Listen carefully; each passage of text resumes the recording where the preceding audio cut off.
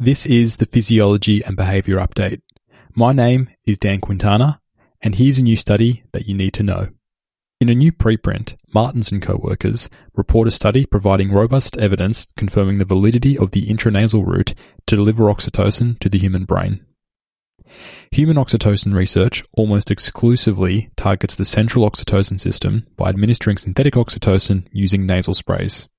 But it's unclear if nose-to-brain pathways provide a privileged route of direct access to the brain for oxytocin.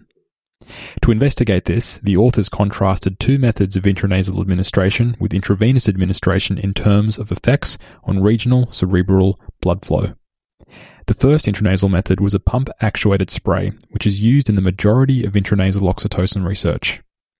The second intranasal method was a nebulizer, which is thought to better deliver molecules to the upper and posterior regions of the nasal cavity, which are heavily innervated by olfactory and trigeminal nerve fibers, which offer a direct access route to the brain.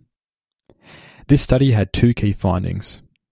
First, the authors reported increases in regional cerebral blood flow following intranasal administration using either the standard pump-actuated spray or the nebulizer.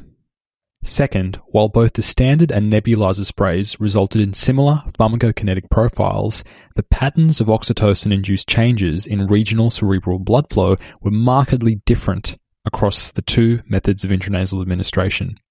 This suggests that targeted modes of administration are likely to impact different areas of the brain.